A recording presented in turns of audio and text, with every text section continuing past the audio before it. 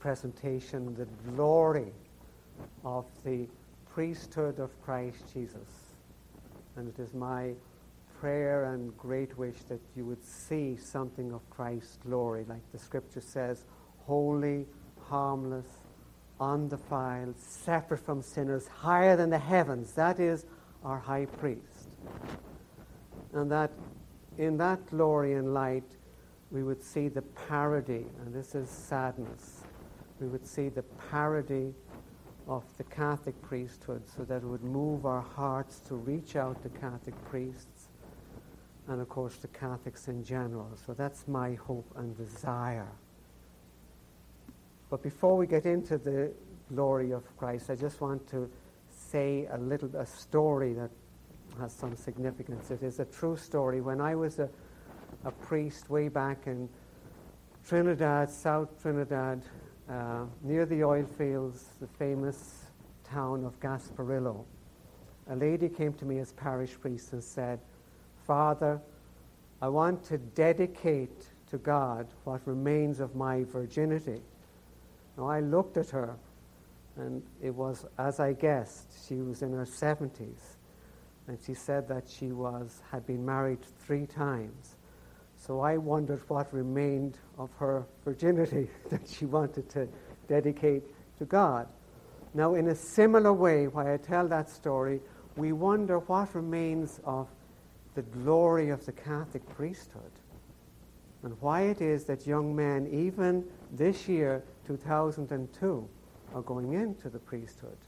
Very many are going into the seminaries and into the different orders.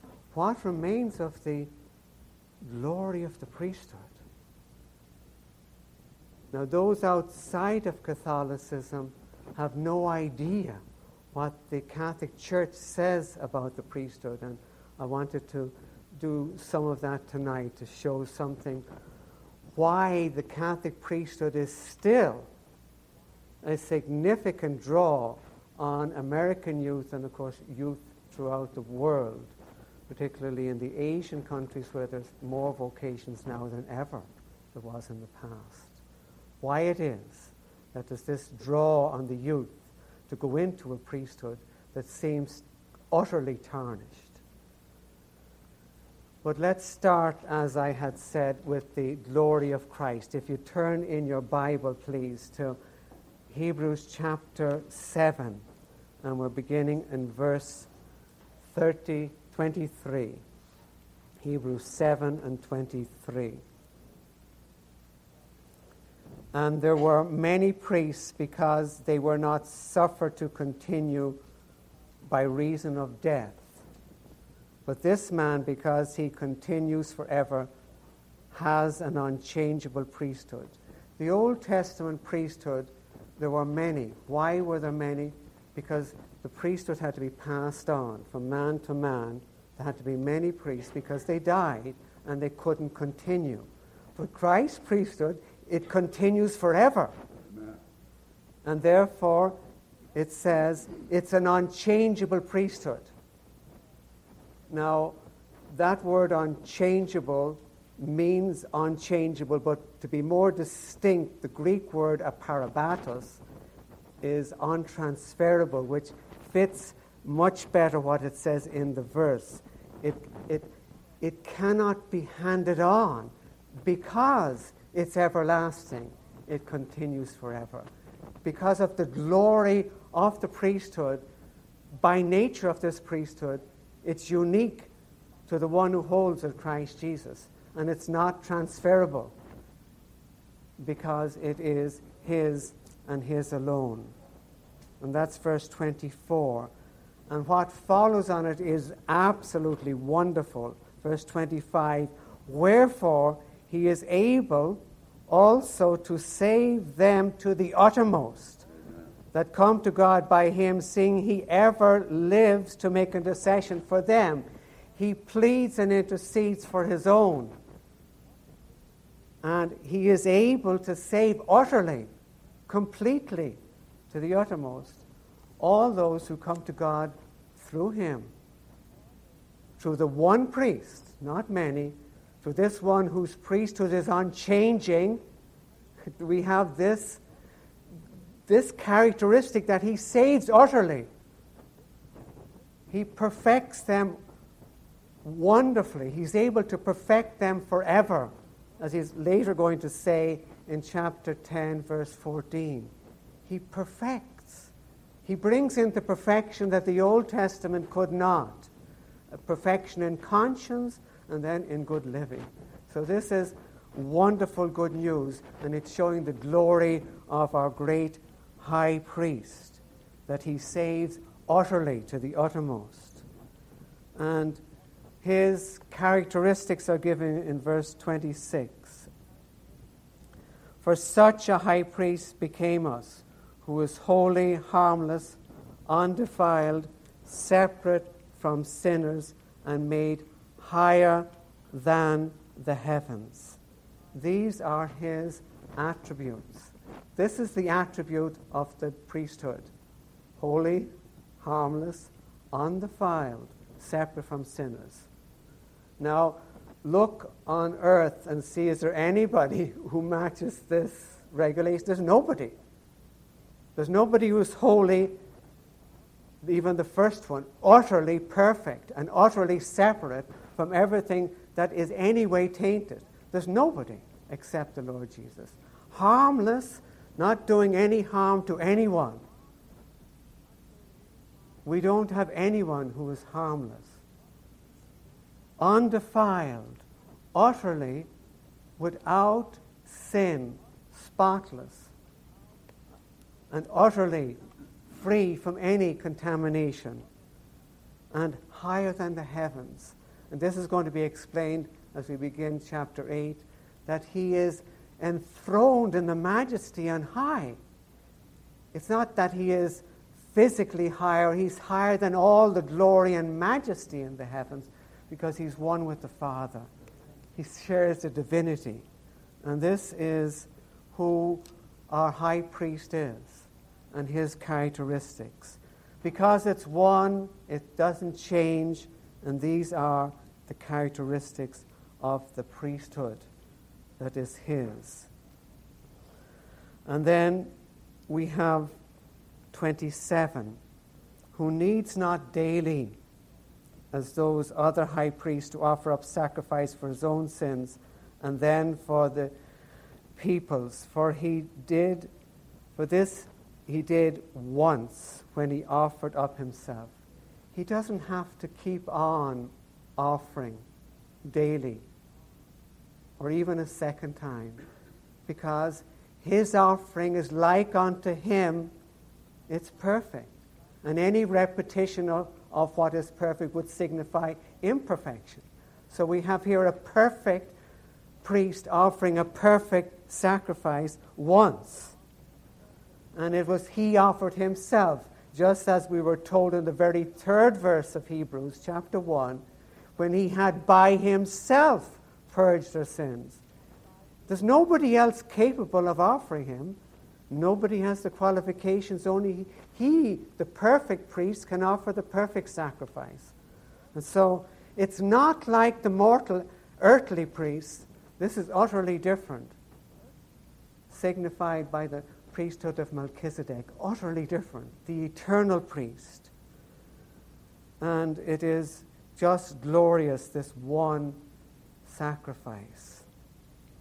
The one sacrifice is spoken of also at the end of chapter 10, or not the end, in the middle of chapter 10, but it is spoken of quite clearly. You needn't turn there, but you probably remember the verses maybe by heart. But this man, after he'd offered one sacrifice for sins forever, sat down at the right hand of God.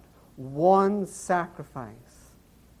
Now the scripture is absolutely clear. It couldn't be clearer. It's one sacrifice, and then in 14, following this, it said, for by one sacrifice, one offering he had perfected forever. One sacrifice, one offering, once offered.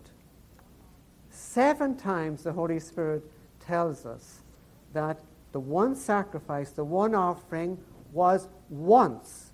It could not be clearer. Is that the perfect number 7? 7 times the Holy Spirit says once. It's 5 times in the book of Hebrews, in the Apostle Peter, and also in the Apostle Paul in Romans. Once offered. So to bring out clearly that this perfect high priest has a perfect sacrifice, not repeatable. Just as his priesthood is not transferable. And the summary is given, and that's exactly what it says at the beginning of chapter 8. Now of these things which we have spoken, this is the sum. We have such a high priest who is set on the right hand of the throne of the majesty in heaven. We have a high priest. We have a high priest. It's not as if we're going to have, we have. This is ours as believers. The glory. It's like it says in chapter 3 of 2 Corinthians, but we now with unveiled faces behold as in a mirror the glory of the Lord, and so are transformed by that. From glory to glory, we are transformed as we behold the glory of the high priesthood of Christ. The wonder, the magnificence, the perfection. And this is where all worship is to take place, in him. And outside of this, it is not worship in spirit and in truth. So this is just a touch of the glory of Christ. Christ Jesus himself, as it were, put the final word on it. His very words on the cross, tetelestai in Greek, which he spoke and knew, as all learned people of his day did. And possibly it was actually in Greek that he spoke. We do not know. It could have been Hebrew or Aramaic. But tetelestai, as it's given to us by the Holy Spirit, his last word means absolutely complete and finished, legally done. His work is achieved. Amen. For believers, absolutely perfect. And then the scripture says from top to bottom, the veil was torn in the temple. Talk about drama, magnificent drama, signifying the end of the earthly priesthood. It's done away with. All the ceremonials are done away with because all that they typify, and would to God that we had a whole day, we could go through all what was signified in the Old Testament. It was all complete in him. And so the veil is torn from top to bottom, showing it's God who's doing it. It's from top to bottom, ripped apart. That thick veil that separated the Holy of Holies from the holy place. Because the priesthood of earthly men is done away with. Now we have a high priest who is enthroned in heaven, and we look unto him and we draw from him and drink deeply of what is his.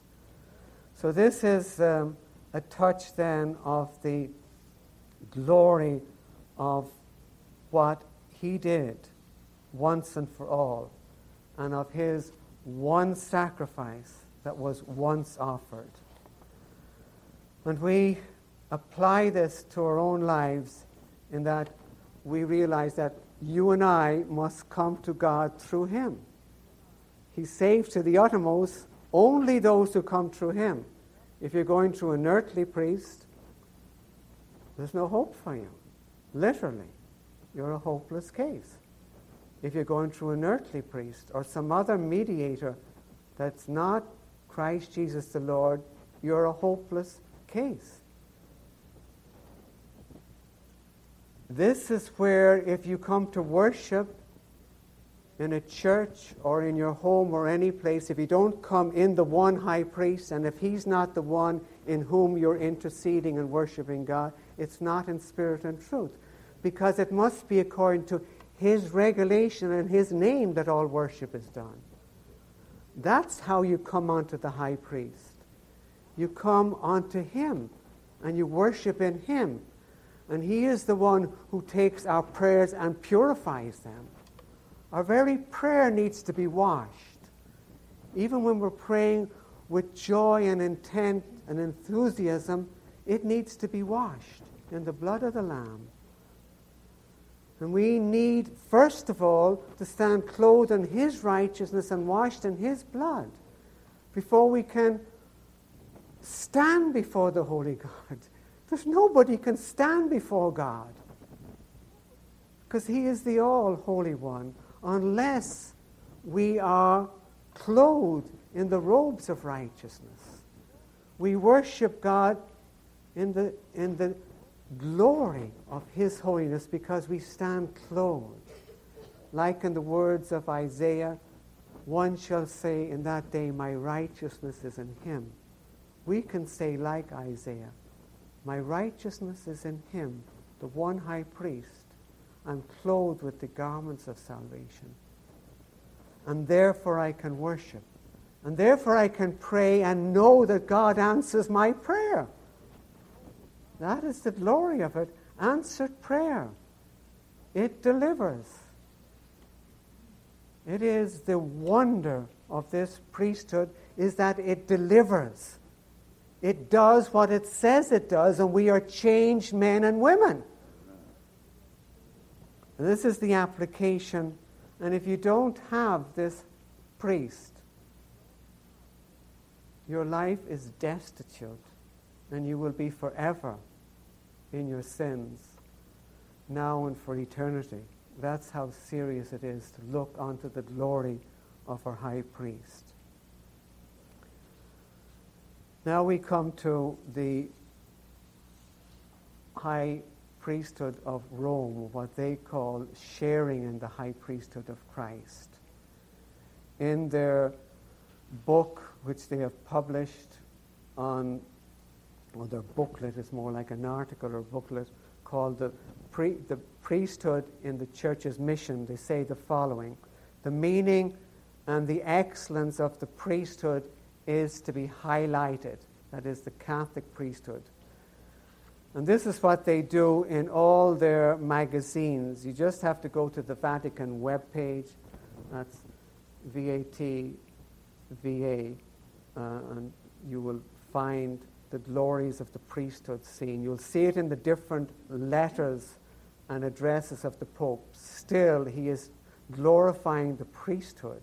You'll see it in the talks of the bishops and of priests going to different high schools to talk to the youth about the glory of the priesthood. And what are they saying? This is what people who are not Catholic do not understand. For example, if we go to Vatican II documents, we get an example of what they are saying when we have a gathering at a Catholic high school, or sometimes at a government high school where a priest goes in to address the youth. What is he saying? What is he telling the youth? He's saying something like this, exact quotation from Vatican II. All priests share with bishops the one identical priesthood and ministry of Christ. The priest offers the holy sacrifice in persona Christi. In persona means in specific sacramental identification with the eternal high priest.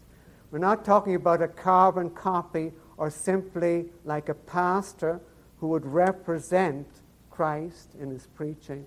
No, we're talking about an identity. They're saying there is an identity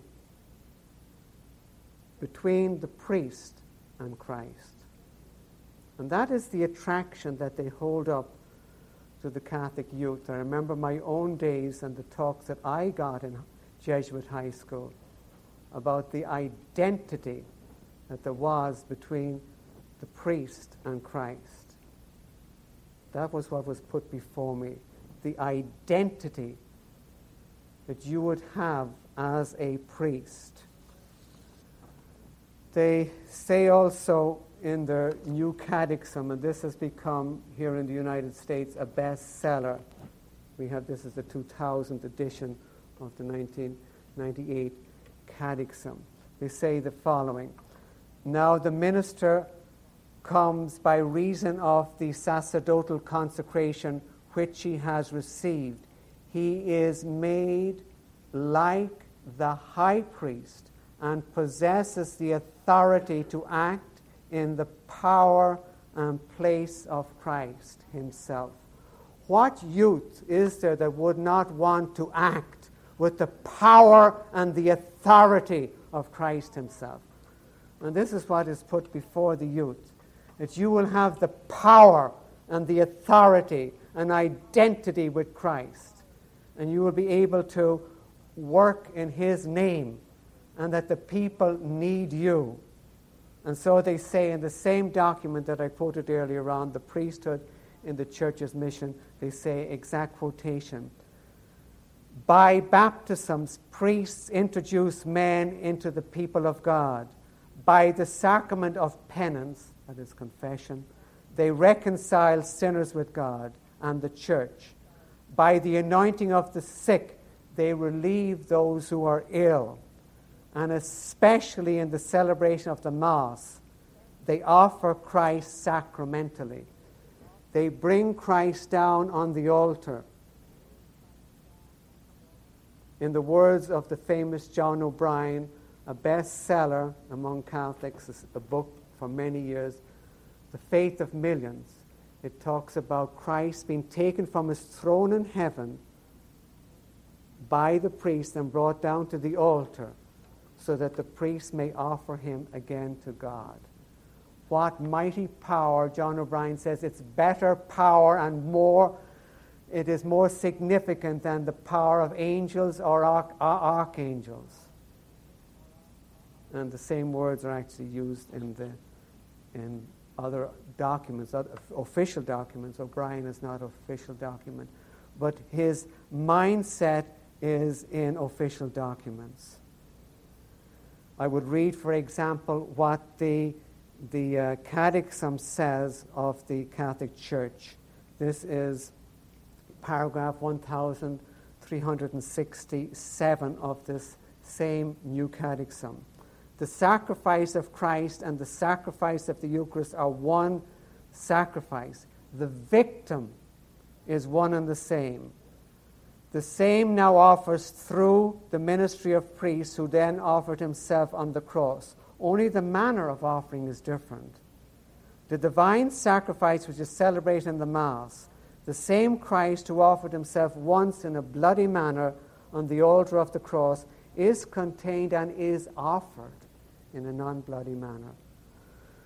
So today in Austin, on the altars of the Catholic Church, Christ was a victim offered by their priest here in Austin.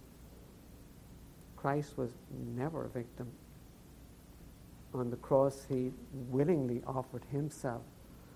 And he certainly is not a victim at any man's hands. But this is what the Catholic Church says. It's not simply that John O'Brien in the famous book Faith of Millions talks about the priest having power to take Christ off his throne in heaven and bring him down onto the altar. This is official Catholic teaching.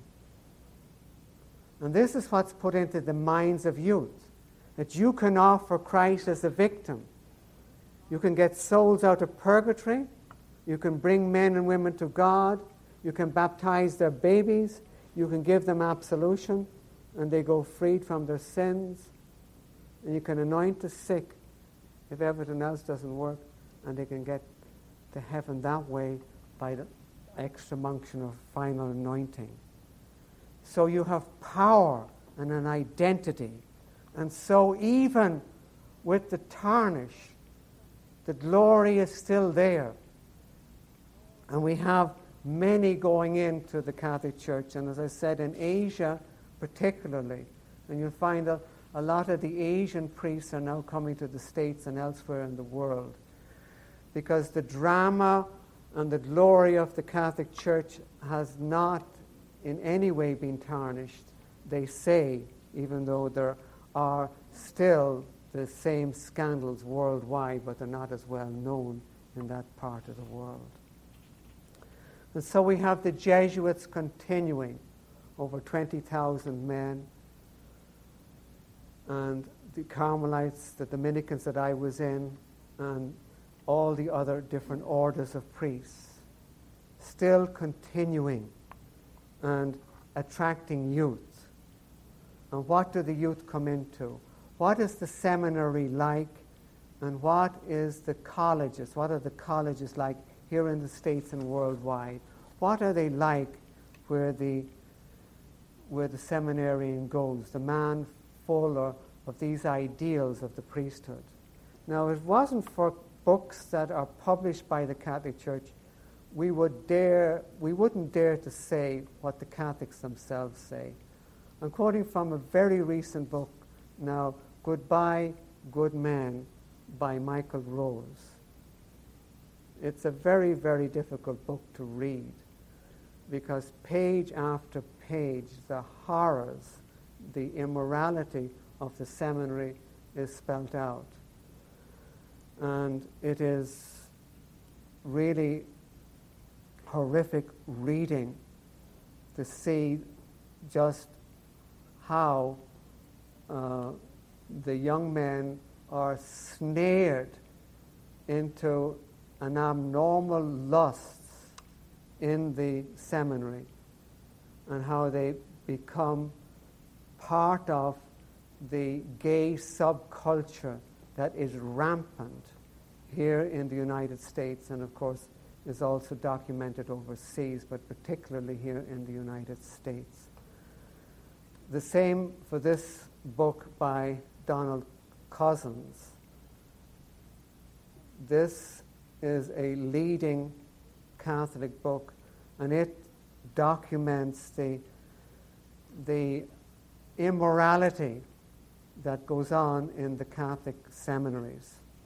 I'm quoting from the second book, The Changing Face of the Priesthood, by Cozzens, that's Cozzens, and he says, quotation, "An NBC report on celibacy in the clergy found that anywhere from 23 to 58% of the Catholic clergy have a homosexual orientation. Other studies find that approximately half of American priests and seminarians are homosexually oriented." It's sad as you read page after page of this book that it's never said that this is immoral, that these men should repent of their sin. It is not put forward as sinful and as abhorrently against the Word of God and Christ Jesus, what he has said. In actual fact, as I will read on, he puts a big question mark whether we should ask the question at all of this about the gay crises, which is a whole subsection later on in the book, and I want to quote from that section of the book. Cozzens says, quotation, "Gay seminarians are likely to feel at home and at ease in a seminary with a significant gay population. They feel they belong, and their need for meaningful, deep relationships with other gay men is easily met. And because they instinctively recognize other gay seminarians, circles of support and camaraderie are quickly formed. Not infrequently, however, the social contacts and romantic unions among gay seminarians creates intense and complicated webs of intrigue and jealousy, leading to considerable inner conflict. Here, the sexually ambiguous seminarian drawn into the gay subculture is particularly at risk. The straight seminarian, meanwhile, feels out of place and may interpret his inner destabilization as a sign that he does not have a vocation to the priesthood. And that's just a little bit of what it is hard to stomach. The last sentence there, that the straight seminarian may feel out of place. He may think he doesn't have a vocation if he's not gay, because this presupposition is that they're all gay. And if he's not gay, maybe he's not called to the Catholic priesthood.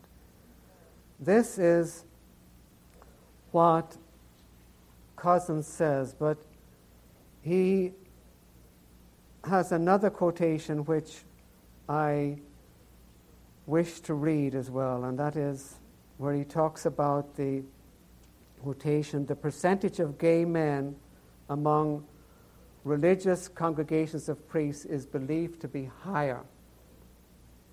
He says the orders, that's like the order I was in, the Dominican order, the Jesuit order, the Carmelite order. These are like trade unions or so. Inside the Catholic Church we have distinct orders where you come under your provincial instead of coming under the bishop. Your immediate superior is not the bishop, but you have your own superiors. The orders. So he says there's more gay men in the orders than in the ordinary diocesan priesthood. And then he goes on to ask the question, and this is really, really, really startling. Quotation, at issue at the beginning of the 21st century is the growing perception, one seldom contested by those who know the priesthood well, that the priesthood is or is becoming a gay profession. And to the point is the question, does it matter?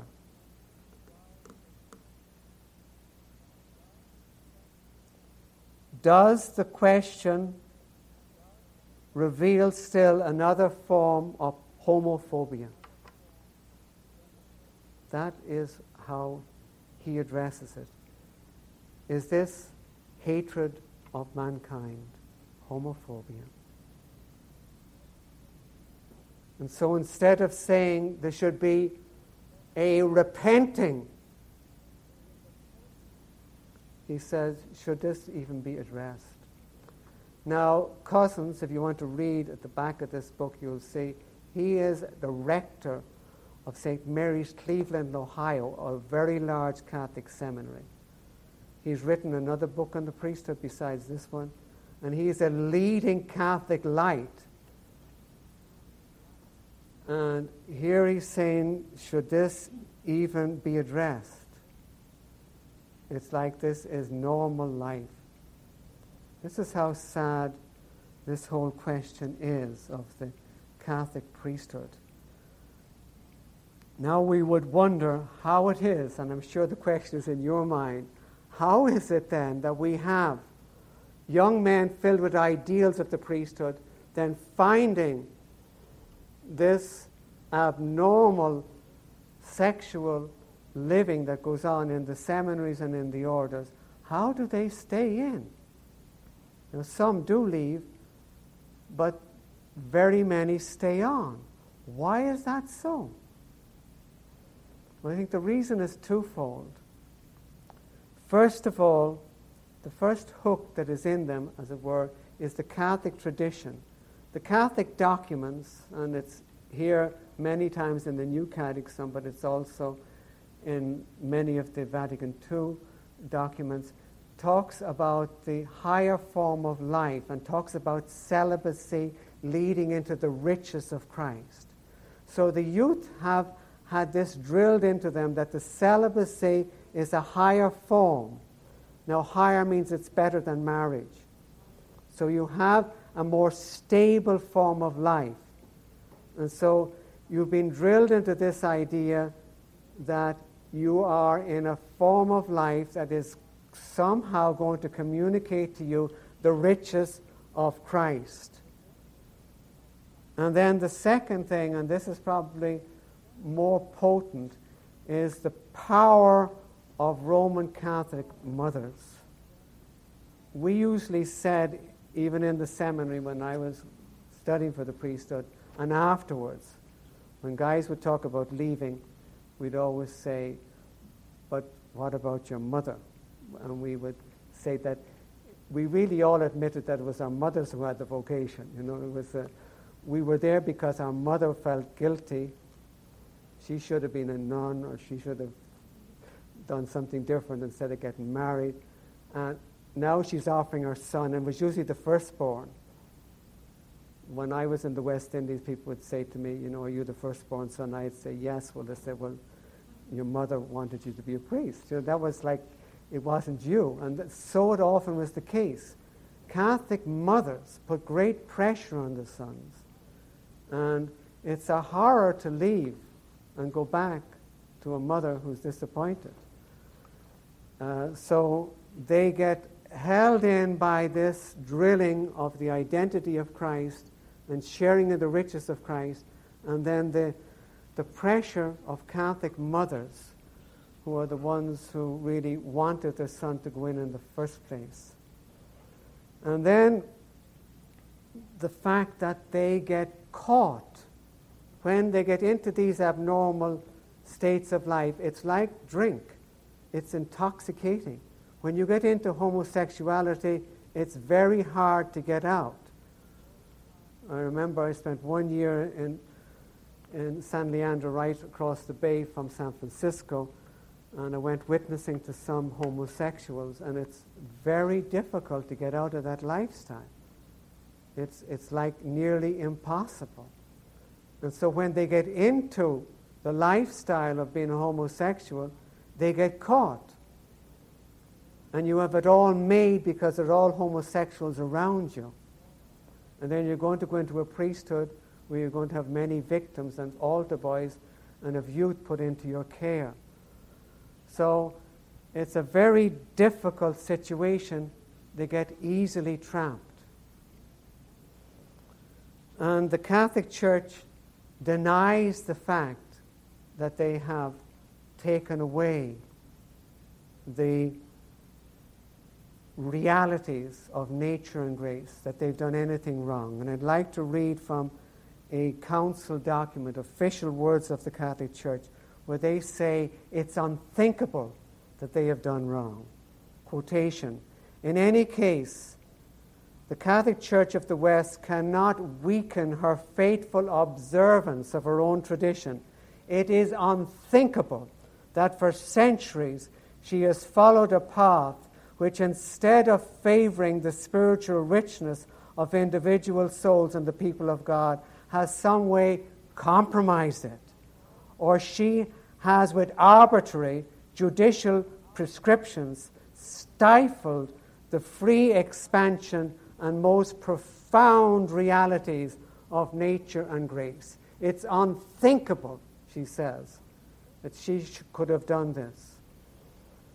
And the unthinkable is what is daily reality in the American seminary and, of course, in the seminaries across the world. In the book that I first showed you, Goodbye, Good Men, which is the end of the liberal, they call the subtitle is How Liberals Brought the Corruption into the Catholic Church. And at the end, at the top of page, at the top of chapter 10, it says the following: "Complaints about doctrinal error, liturgical abuse, and even conduct among U.S. seminarians is now so common as to be routine." And so, why is it that it continues? It continues because of the draw and what I call the dual disease. It's like young men are hit in their vital organs with a dual disease. The disease is, first of all, the lust for power. If you notice in those documents that I read out, the earlier ones, that the identity of the priesthood and having the power and authority of Christ, that is power. When you think that you have power at your fingertips to give absolution, to give people freedom from their sins, and you have power by your words and action to bring Christ on the altar, And you have power to take a baby and make it into a Christian by pouring water on its head. This is a lust for power. And men and youth, even before they go into the seminary, get caught with this lust for power. And then they get caught with the other part of the disease, the abnormal homosexual lust. And so they're hitting their vital organs with a dual disease, a lust for power and a lust for other men in homosexuality. And that is the disease that hits these people. In the words of Graham Greene, the name of his novel written over 50 years ago, but you can still get it in libraries, and I would urge you get the book. It's a fascinating book. I read it years ago and I can remember many of the details of it. The Power and the Glory by Graham Greene. He's talking about the priesthood and he's showing it in a Latino priest. The Latino priest is mostly drunk. His teeth are yellow with nicotine. He's forever carousing with women. And he's still held up in honor and glory before the people because he's the one who gives them forgiveness for sin, and he's the one who gives new life to their babies in baptism. And so they honor him, and he has the power and the glory in all his sinfulness. And that's what's the name of the game, the power and the glory. And that's what the Catholic priesthood gets caught with. And now this is not simply Graham Greene, a Catholic, and his perspective on the priesthood. This is official Catholic teaching. I'd like to read to you again from the official teaching of the Catholic Church, quotation. The presence of Christ in the minister, that is in the priest, is not to be understood as if the latter, that is the priest, were preserved from all human weaknesses, the spirit of domination, error, or even sin. The power of the Holy Spirit does not guarantee all acts of the ministers in the same way. So not all acts are guaranteed, but it goes on to tell you some acts are, and it's going to tell you this. Finishing the quotation. While this guarantee extends to the sacraments, so that the minister's sin cannot impede the fruit of grace. The priest's sin, the minister's sin, cannot impede the fruit of grace. It doesn't matter if he's homosexual or an adulterer or a fornicator or a drunkard. Grace can still flow through him. He can still bring Christ down on the altar, and he can still give you freedom from your sin. So this is not just the power and the glory explained by Graham Greene. This is in the official teaching of the Catholic Church. Now, back in the 70s, when I was beginning to get into Scripture, and I was beginning to start wondering about my priesthood, because all of us who baptized babies, and I used to baptize 35 every first Sunday of the month, and I'd done over 1,000, maybe 2,000 weddings, and I had forgiven so many thousands of people their sins in confession, and seen them come back and living in adultery and in drugs and fornication, just like before I gave them I was beginning to wonder, what about my priesthood? And I bought this book by a very famous Catholic biblical scholar, Raymond S. Brown. He was probably one of the best Catholic scholars throughout the whole world, and he was from the United States. I talked to him actually one time personally when he was giving a seminar. The Priest and the Bishop by Raymond Brown. And he speaks about the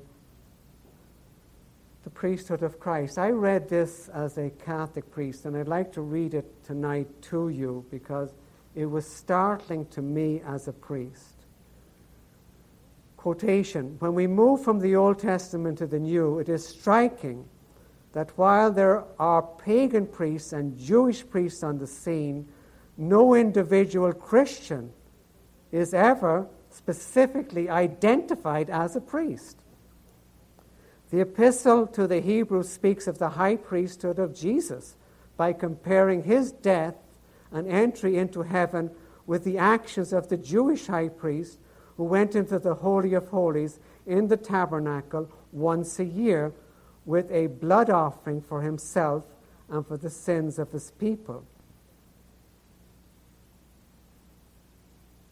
Noteworthy that the author of Hebrews does not associate the priesthood of Jesus with the Eucharist or the Last Supper. Neither does he suggest that other Christians are priests in the likeness of Jesus. In fact, the once-for-all atmosphere that surrounds the priesthood of Jesus in Hebrews has been offered as the explanation why there are no Christian priests in the New Testament period.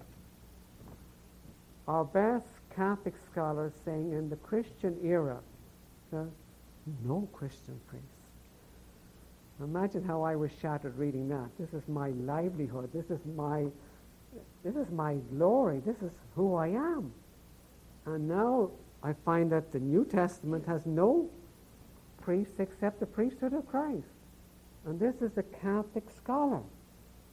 So when I read this, I did not go as I should have. I didn't go to the book of Hebrews. But as a priest over the next few years, I started remembering. I remembered the immorality of the priests that I knew in Ireland. And that was the reason why I never wanted to work in Ireland. Even the priests who came to our own house and drunk and played poker, I didn't want to be like them. So I wanted to go outside Ireland. I thought that it would be pure and holy outside Ireland. And I never did serve in Ireland. But then overseas I saw the immorality even of our Irish priests. And sometimes very obvious, and that they would boast about it. And then I saw the immorality of the West Indian priests. And because we were a little island off the coast of South America, as the South American priests would come through and other Caribbean priests would come through, I saw their immorality. And I thought back to my year as a priest in Rome. And I saw the immorality in Rome, which shocked me. The prostitution and immorality of the holy city shocked me in 1964 when I was in Rome. I was utterly devastated. And of the 300 men in my class, we were all priests. There was nobody looking for anything to do with Christ or what is really his in his message. They were looking for positions in the church and degrees. And so it was that I associated myself with one priest from Africa, one from England, and one from the United States. And I kept away from most of those other priests because I was aghast at the immorality of priests in the holy city, what we call the holy city, Rome itself. And I remembered, and many years later, I did start studying the book of Hebrews. In our book, and I would urge you to read it if you have not read it yet, Far from Rome, Near to God, the testimonies of 50 converted Catholic priests, you will find that many of these testimonies that the Catholic priests began reading Hebrews. And he began seeing the glory of who Christ is in his salvation. So this book had an effect on me later in my life to begin going to the Scripture and seeing the finished work of the one eternal high priest. I'd like to deal with marriage and ministry simply because that's what the Bible does. Like in 1 Timothy and in Titus, it talks about the pastor being a man of one wife. But I'd like to read, first of all, what the Catholic Church says about marriage and ministry. I'm quoting from the official canon law. Quotation, "A cleric who attempts marriage, even if only civilly, occurs a late sententiae suspension, and if he does not repent after being warned and continues to give scandal, can be punished with gradual privations, even by dismissal from the clerical state." What the Bible calls honorable and undefiled, in Hebrews, marriage is honorable. The Catholic Church calls a scandal. And a man who gets married and is a priest is to repent of his scandal. And the scripture says the exact opposite. Of course, it doesn't talk about priests because there's no priest except the priesthood of Christ, so it talks about the elder. If a man desires the office of an elder, he desires a good work. In the letter to Timothy by the Apostle Paul. And then the qualifications are given.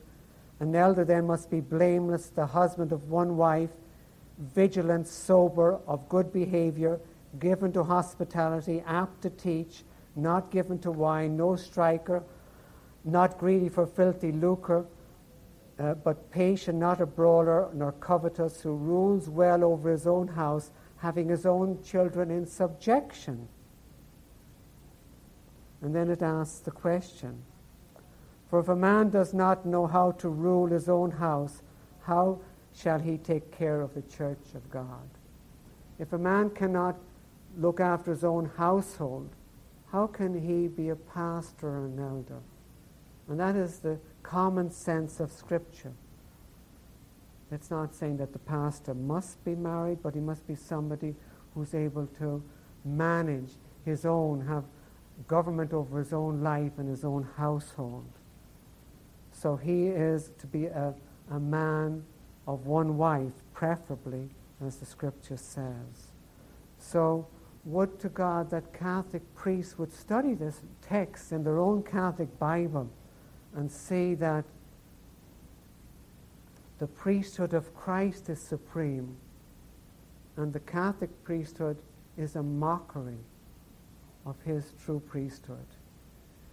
In these 50 testimonies, and of course there are far more than these 50, but these were the first 50 that I published, you will find that these men renounce both the priesthood and the teaching of Rome and the Roman Church. And I think what they did is best summarized in the words of the Apostle when he said, having renounced hidden things of dishonesty and not walking in craftiness, nor handling the word of God deceitfully, but by the manifestation of the truth, commending ourselves to every man's conscience in the sight of God. I think it is that these men of this book renounce craftiness and putting the word of God equal to their tradition, and they began handling the word correctly in the light of the word, and they saw that they were sinners before a holy God, and that they then did repent of their sins. There's been a remarkable classic on the marriage and ministry, and I think it's a book that we all should know. If you haven't read it, I think that it's a book that you should read. It is this book by Henry Leah. He's a very famous historian. He has many volumes on the Inquisition, which he's also famous for. But this book, The History of Sacerdotal Celibacy in the Christian Church, it's an eye-opener way back then when Leah wrote his book. And even then, before the scandals of the present day, he said very clearly at the end of the book that the Catholic Church was violating, quotation, the precept, thou shalt not tempt the Lord thy God. And he goes on, quotation, when its reliance, that's the Catholic Church's reliance, on the gift of chastity will accompany ordination. It confers the priesthood at the age of 25 and then turns loose young men at the age when passions are strongest. Trained in a seminary and unused to female companionship, they occupy a position in which they are brought into the closest and most dangerous relations with women who regard them as being gifted with supernatural powers and hold the keys in their hands of heaven and hell. Leah saw and exposed in his book the immorality of the priesthood with women. And it's not only homosexual men, but it is the immorality of priests with nuns and with married women and with single women. And we'll find this if you go to clerical abuse or on any search engine on the internet, you will find Catholic web pages devoted just to the priest problem with women, the priest problems with nuns, the priest problems with fornication. It's not simply that they're into homosexuality. They're into all types of sexual sin. And the Catholic priest has been told that his celibacy is a closer way of getting the riches of Christ. And he's been deceived. And so it's the church that Leah says is guilty of tempting God, that thou shalt not tempt the Lord thy God. The Catholic Church has flown in the face of God in holding up an immoral situation and calling it holy, and calling it an identity with Christ. This is totally immoral. Why do they do it? And why do they continue? Even though it's paramount obvious that it doesn't work. It's for control. Ratzinger from Rome can call a priest in California and tell him directly what he is to do or not to do. If that man were married and had a family and was responsible to his family and his property and especially to his own conscience, he would not have to obey Cardinal Ratzinger or his own bishop. It's all a question of control. And the Vatican continues to have control and continues to hold up as lofty what is obnoxious, even before man. It was an ignominy even to the United States of America to think that we have many thousands of our youth who are being deceived. And the cream of American youth taken and put into abnormal homosexual seminaries and then caught up in all types of lusts and the lust of power thrown in. So this is how serious this situation is. And this is where I really appeal to those listening on tape and those looking on for television. I really appeal to you, listener. I really appeal to you, Catholic, that you would hear the word of God.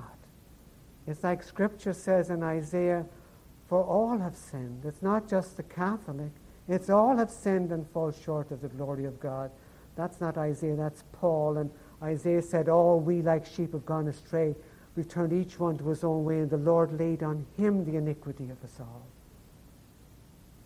By his wounds, by his stripes we are healed. That he who knew no sin became sin for us, that we might become the righteousness of God in him. Amen. Listen to the word of God. We're all sinners. All humankind is sinners. And the only answer for the Catholic priest, the Catholic seminarian, the Catholic, and all of us is to look to Christ, the author and finisher of our faith. The one who begins it and the one who perfects it. We look to him. And I ask you to look onto Christ. He who said it is finished really finished the work of redemption. He prayed for his own, and then he went and finished his work on the cross. What did he finish? He finished your guilt, your personal sin and your sin nature. What did he bring in that finishing? He brought in everlasting righteousness, that you could be clothed and stand perfect in his holiness. He gave you right standing before God. How do you get it? Simply by obeying the commandment that Christ Jesus himself said, this is the work of God, that you believe on him whom he has sent. It's God's commandment. He commands you to believe on Christ.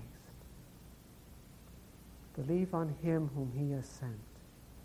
Christ finished the work. It is for you to know that salvation that is in Christ, the one eternal priest, and to know that he saves you to the uttermost. You're not partly saved, you're completely saved. And if there is a sin afterwards, you go to your Father in heaven and you get reconciled immediately, directly, because you have one priest. And he's already interceding for you that you would regain your fellowship with the Father, even if you sin after your salvation. So this is the wonder of who it is. The Catholic priesthood is dust, debris, and ashes. It is a parody. In the words of the famous parable, you probably know, the king's new suit. It simply doesn't exist. There is no priesthood in the New Testament. They're glorying in something that doesn't exist. And what does exist is an office that negates, denies, contravenes the very grace of God, and is an abomination even before the unsaved man or woman, because the immorality goes further than usual sins in the world. It is more sinful than the normal unsaved person. It is obnoxious before God and man.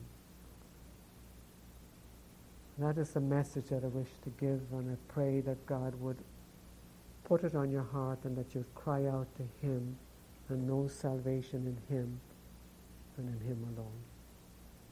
Amen and amen.